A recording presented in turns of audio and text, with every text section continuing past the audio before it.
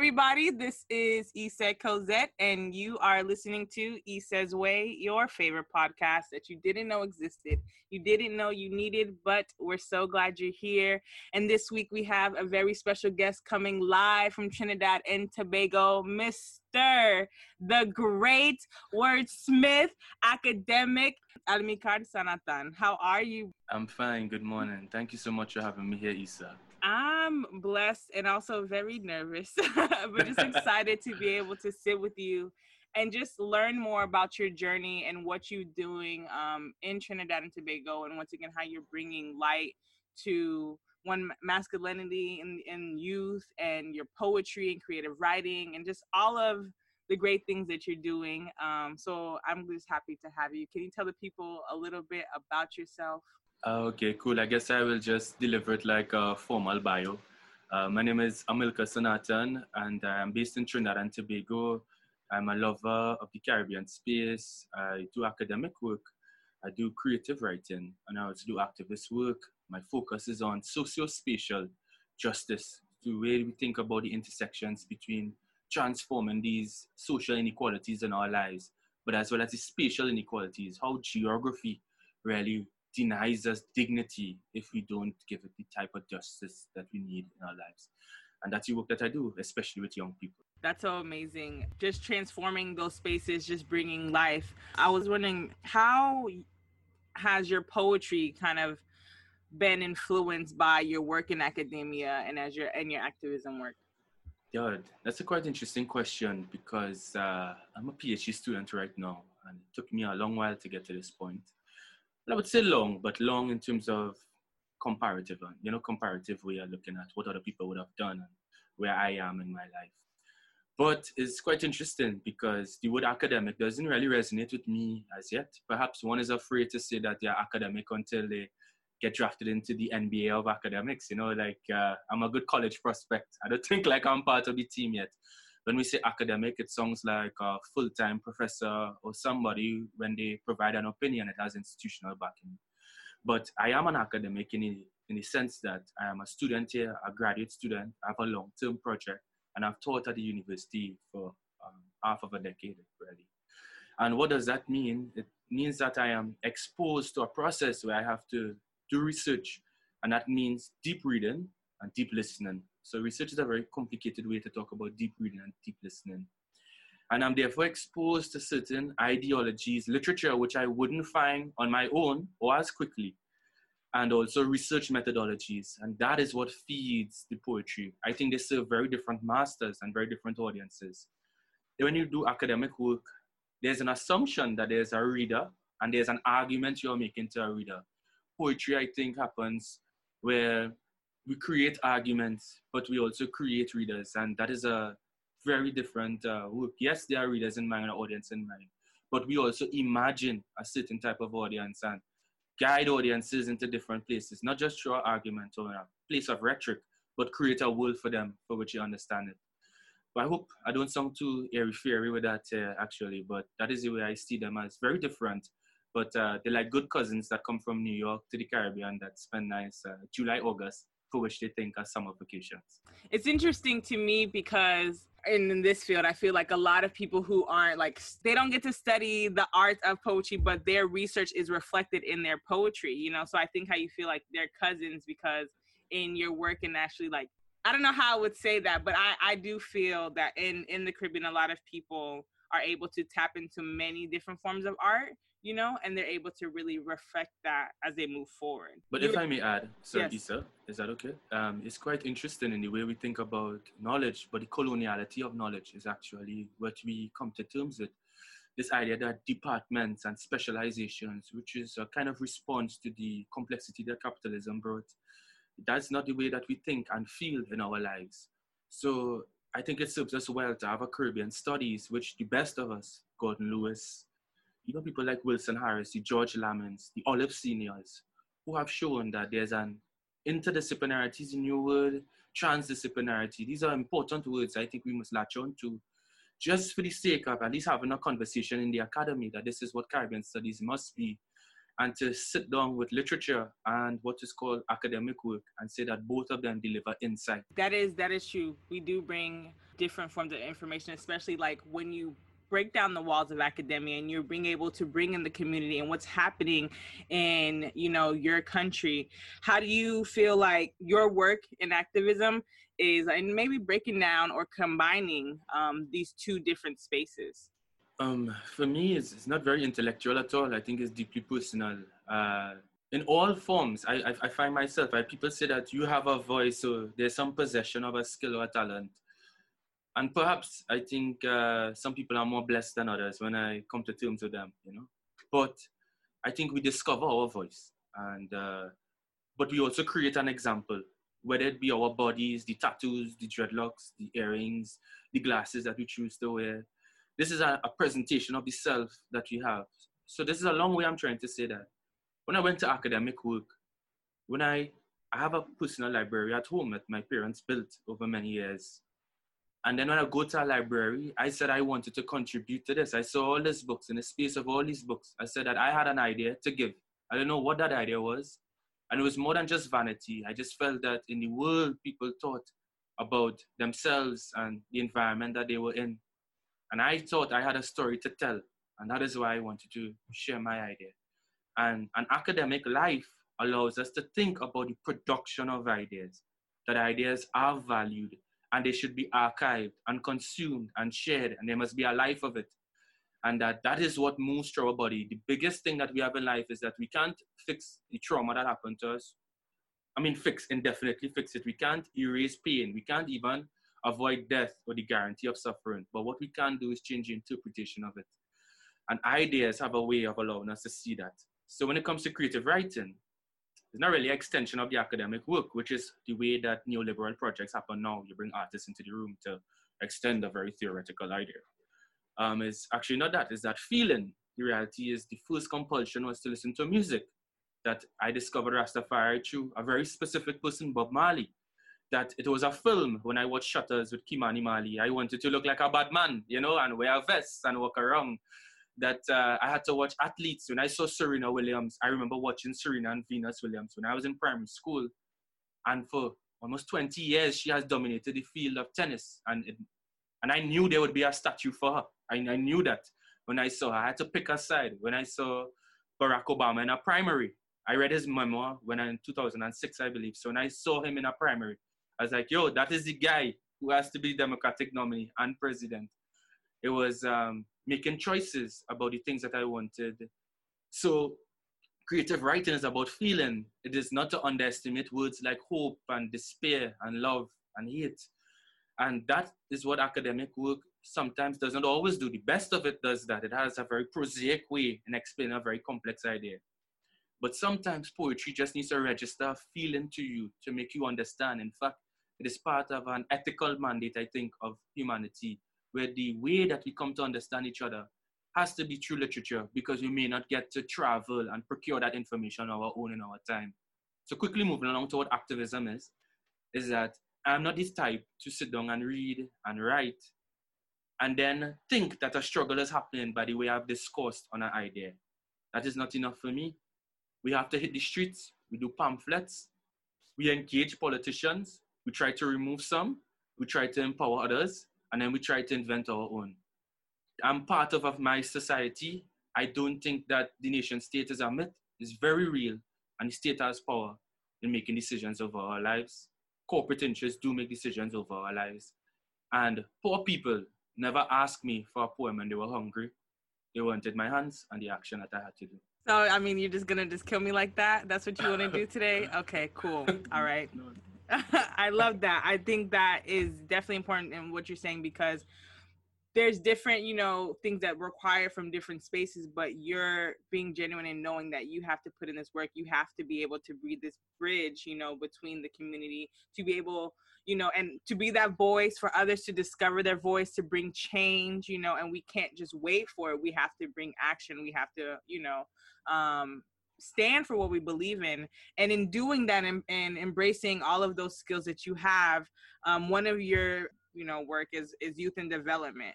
what do you feel that these youth need to grow and to be able to determine and govern themselves self-sufficient? What do they need in Trinidad and Tobago first, and then, Caribbean in general? It's quite interesting. Well, the question of youth development and all my work is never a issue of what happens in Trinidad and Tobago. This is my resident country, so it has an urgent and immediate focus. But I always think about the Caribbean. I go to sleep with the Caribbean on my mind and in my heart. And I wake up with that as well. And therefore, my idea of youth development, as someone who is the Commonwealth rep here for students and so on, I would tell you mainstreaming, right?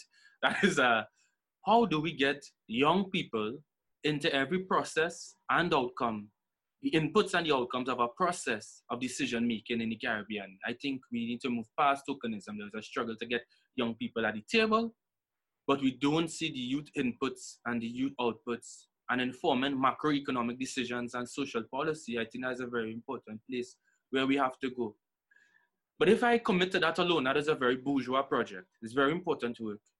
And I think that the most urgent demand that we have for young people right now is a political education, and a radical political one that allows young people, a youth-led one as well, that allows young people to initiate a dialogue, to one, develop the capacity to advance the changes that they seek and help articulate it as well. It's not that the feeling's not there, but the feeling is not enough. It's that we have to understand all problems are complex.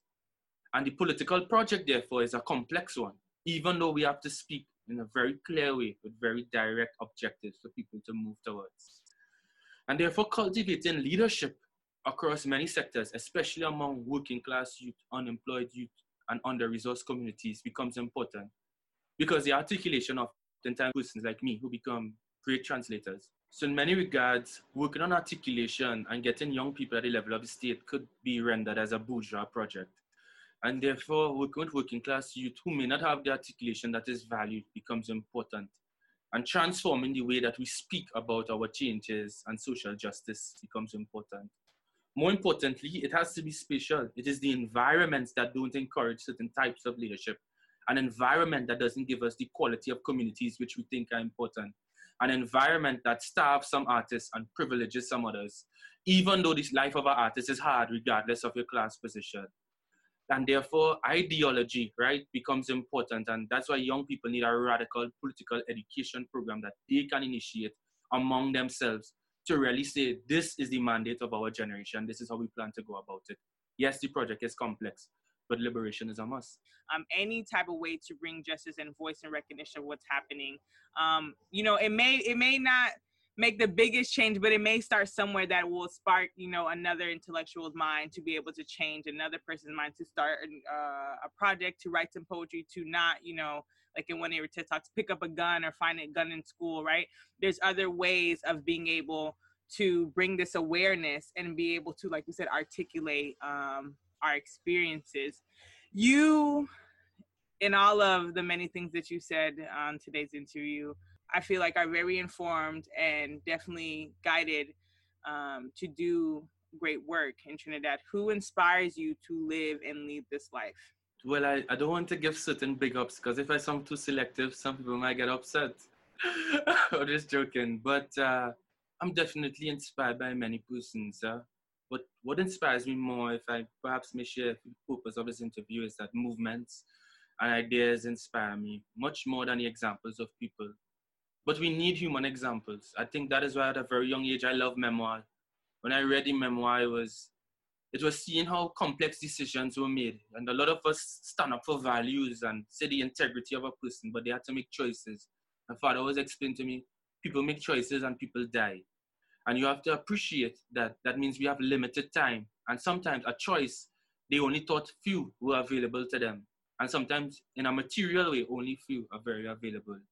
And coming from a poor country where in the Caribbean we have scarce resources, understanding the scarcity of choice becomes important to the way we think about politics, but even this idea of vision and revolution and social change. And in a very circuitous way, to come back to my point, is that my idea of socialism is not that I could give you, if there's deprivation that says we need 10 chairs, but we only have 5, my ideology of socialism does not give you 10. It looks at the five and says, how could I fairly distribute these 5 chairs? I cannot invent more resources than they already exist. What I can do is bring justice to the distribution of them, an ethical and fair approach to the way I govern in my life, but also a society. And what does that mean now? Therefore, the person is really deploying a certain philosophy, an idea, and that is what I look up to. So I look up at Marxism, I look up at feminism, I look up to socialism. And of course, it is a Caribbean and America's approach that informs it. A Fidel Castro and what the July 26 movement would do, which is perhaps the sacrifice and the humanity of that project. I look up to Jose Carlos Maria Tigui in Peru. And at 35 years old, what he achieved as a Marxist thinker, I look up to Rex Nettleford in Jamaica, of course, and as cultural practitioners, I think of Derek Walcott and what he would have done in Trinidad and Tobago. Trinidad and Tobago took the best years from Derek Walcott in many ways. I see Arthur Lewis, I see Olive Senior, I see the Sistering Collective in Jamaica, I see the Folk Research Center in St. Lucia. So I look up to institutions. The struggle that I have in my life is to build an institution that lasts. The Caribbean is a very young society. Independence is a very early project. And yes, I want to be valued in my life. Yes, I want to have security for my family and the people I care about. And yes, I want to love and enjoy some material objects. But what is most important is that when I die, there's a landscape that people could enter and walk around, which doesn't have to celebrate me, but celebrate institutions for the ideas and ways we go about learning, teaching, and doing practice. And that is what we need as poor countries. We need libraries, we need museums, we need schools, we need more universities, we need national institutions for culture and the arts. And women and men need to lead that project. Yes, preach to our souls, because everything, that's exactly what we need. And hopefully, with your work and the many works that all of us are doing, that these institutions will be built, these libraries will be built, the resources and the funds will be given. We just have to learn, and hopefully people will realize the value in our projects and our culture, and the archives that are happening, because the future generations definitely need to learn from this. Because I feel like I was able to get this information as a graduate student, and we have been in school our whole lives. And why is it now that in my master's, am I learning about our people and their contributions, or learning about the Caribbean, or learning about other countries that weren't just the United States, because I grew up in Georgia. That's all that was taught. And so to come into this space and realizing the greats, not only just the English speaking, the Francophone, the Spanish speaking Caribbean, all over, right? This importance, this value that we all have this movement, and to be able to write, to be able to share, to be able to connect and move forward always is the goal. I know you have a poem to share with us today. Oh, for sure. Of course, I write in the English language, and it is inflected with the Creole of my people. And that is interesting. There was a time when people debated, do we write in Creole exclusively as a nation language, or do we write in English? And both languages belong to me. And I, of course, do spoken word, and I do spoken word in the way that I speak. And perhaps you are privy now to my interviewer's voice, I don't know, a podcast voice, but we do switch our modes. That said, language is very important to our work because it's an entry point, not just to conjugate verbs, but to know our culture, to know our landscape, to see mountains, to hear rivers and oceans. And I practice writing French. I read and write French. So that transition was an important break for me because I feel as if I'm on an entirely different body when I start to think about the French language and how I have to write, not just in a register for a French person to appreciate, but to transform the way I have come to understand myself, to think in a language, to work through metaphor. And therefore, Spanish, I have taken up more seriously because I firmly believe that Trinidad and Tobago must become a multilingual nation, in which it is historically. But we must have Spanish as an official language as we develop into becoming a developed society. Develop not as a first world or by any modernization standards, but a value for ourselves. And the crisis that we have, a migration crisis, a refugee crisis with Venezuelans in Trinidad and Tobago, has put this front and center. And it has questioned our humanity in our response. And because you're based in Puerto Rico, I would hope that my wishy-washy halfway Spanish which is just one line. It could assist with this poem, and I would love to read it. In April 2019, a fishing pirogue transporting Venezuelan refugee seekers to Trinidad and Tobago overturned. It was reported that 23 persons drowned, mostly women and children. The title of this poem is Bocas del Dragon. The water spoke its own language, and the face of God was the sight of shore. Something free was in the air, the promise of land.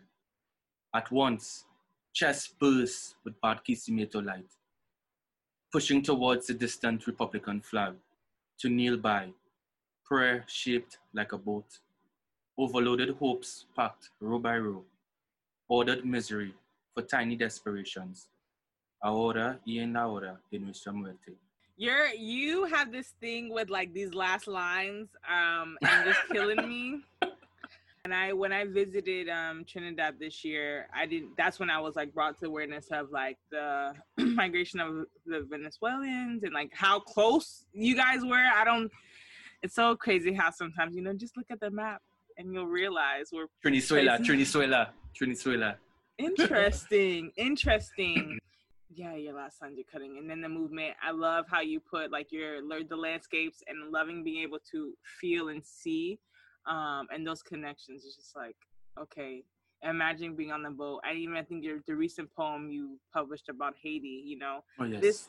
this movement, the waters, and where is it taking us? Where are we going, on our journeys? How are we all connected in a way, spiritually and physically? I think in geography, there's a concept called the deathscape, and oceans have a particular meaning for us in this part of the world, where the ocean is a trail for my ancestors in Africa. The ocean is a trail for the journey and the spirits and the dreams of indentured peoples from India. Haitians from Port-de-Paix trying to get to Miami. It's no different from Algeria and so people in Africa trying to get to Europe, Spain and Italy. And now we see Venezuelans. People give up their entire lives, this idea of a career, these bourgeois achievements and value, to bring babies on their chests, to smugglers in the middle of the night, to move from one country to the next, knowing that they could die. And then some arrive here in the jaws of the village in South Trinidad and then become grocery baggers, security guards, human trafficked into sex work, bartenders. That is a very difficult life. So my solidarity is with the working poor anywhere in the world, and to understand that it is complex and difficult, and we have feelings about it. And perhaps, if I may, Issa, I think this is what I hope to contribute to some of the work. Part of my contribution is sometimes on the phone with persons who are very intellectual and they talk a lot about the problems, and they could even discursively understand what I'm trying to say, to see the premise, to challenge it, which is important for sharpening our weapons for justice and struggle. But my example really comes from people who work in institutions and movements, because tell me what justice looks like when you have to deal with 10 different egos, 10 different leaders from 10 different NGOs, 10 different trade unions. Tell me what justice look like when you give out pamphlets in Citygate or the major bus stand in your area. Tell me what justice looks like when you have to send out press releases and spend up the night till 3 o'clock in the morning trying to get consent and approval, and then procuring signatures afterwards for endorsements.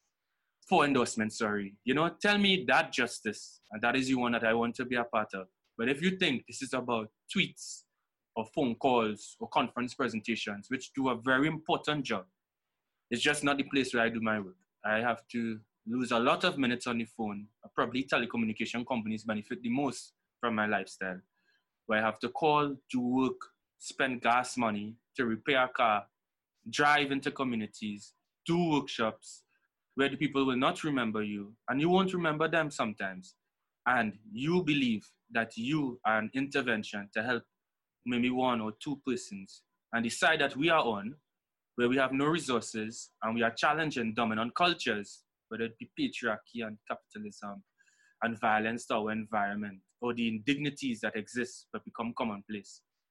You know that you are here on the losing team, but you still play each time thinking you could win. And that is the important work that we do. So tell me about that and I will follow. By that, so I don't follow many persons. And many of these people are sometimes artists who have a very individual commitment. Many of these persons are academics with very individual commitment. And even activists who see their individual commitments. Collective commitment is what I'm about. And maybe that's why I have a respect for activists and politicians in a certain way, because they have to work with more people than just their own ideas. Wow, that you're powerful, man. Like I'm just over here like you see you got work to do, okay? Like get out of your own way and get with the people because yes, exactly. You are speaking to me and yes. Almikar, how are you on your way? What is my way right now? COVID-19 has showed us how death is random, how it comes into our lives when it pleases. And in an environment of such public suffering, we need to find these compartments of solitude, if we can. So it's quite interesting what listening does, the silence does, to listen and not disavow what we hear, but not get distracted by it. And sometimes to go in my yard, I see that you garden and realize that the taste of mangoes are the same. You know, seasons will continue. So that is my way right now. It has to do with a lot of listening, much deeper listening. And somehow listening always leads to writing. Listening always leads to communication. Listening always seeks reparations to relationships in our lives. It comes from listening. People who seek to repair things and to write and or to believe before they listen, I want to know how, not just effective, how true is that? So my way, a lot of the listeners happened. Recently, I was shortlisted for a very significant Emerging Writers Prize in the region, and I did not win. And I have full respect for the judges. I have full respect and admiration for the administration agency, the Booker's Lit Fest. I have love, support, and solidarity and respect for Amanda Chukwan, the winner. And I have no critique of not being the winner of that. But I have an ego. And when I did not win, as someone who is very competitive, I thought that since May 2018, when I made the choice to become a writer, and I wanted to be one of the best emerging writers in the Caribbean, I said, Amílcar, give yourself 2 years to be there. I thought that this process, this award, would have affirmed that for me. No, it didn't. What it told me is that you have more work to do. And now I have the angst and I have perspective. But trust me, I have angst. Not to beat somebody in a competition, but to be my best, where winning becomes a little more self-evident to judges and persons who read. And I'll continue to do the work that my community has brought me to do. When I am a finalist, my community is also a finalist in terms of their stories. And therefore, with love for the judges, the award, and the award winner, and all other writers who dream to be on a long list, who dream to be on a short list, and of course, dream to win the ultimate prize, which has an ability to tell the world this is a writer and this is writing of merit. That defeat has pointed me into the same direction I thought my success would. And that's my way right now. That is beautiful. I totally agree with that journey and the fact that you know that you are, definitely ahead and going along your way. You're not where you started, but there is work to be done and don't give up. Continue to keep writing, continue to bring voice and show us what is life like in Trinidad and Tobago, what is life like in the Caribbean and the goals and the progress that is happening by your people and the people who live here, who move here, who continue to uplift these islands on their shoulders. And I'm just grateful to get to know you, to be connected with you. So it's a journey, one day at a time. Yes, it is. Thank you Yes. so much for the opportunity to contribute to your space. And this is beautiful for Caribbean dialogue across arbitrary national borders. I think we are all parishes of one Caribbean, and someone lied to tell us that we were countries. Yes. Oh, yes. Tell the people, where can they connect with you? Where can they read your work? Where can they support you? Shout out your socials. Well, if you want to meet me, the first thing you have to do is come Curab Junction, where I'll be eating doubles, or I'm sitting down on the promenade in Port of Spain eating a pie. So you always meet me in the streets. Like, anyone knows me, you could find me in the road. I'm definitely on my campus because I'm a student and I teach, and I have to do a lot of work. All this work is possible because I read. I think people elect me. Politicians are elected. I was elected to read a lot so that I could help communicate some ideas and visions. But you find me in the streets. But if you have to find me on the socials, because you're not here in Trinidad and Tobago, you could see me at Amílcar Sanatan. I'm on Twitter, I'm on Facebook, I'm on Instagram, and I have a website, www.amilcarsanatan.com. The work is definitely inspirational. Thank you. For all of my listeners who continue to just celebrate all of these people on their journey, remember that your movement is a part of your process and to trust it. Until next time, this is Issa Cosette. Y'all be blessed.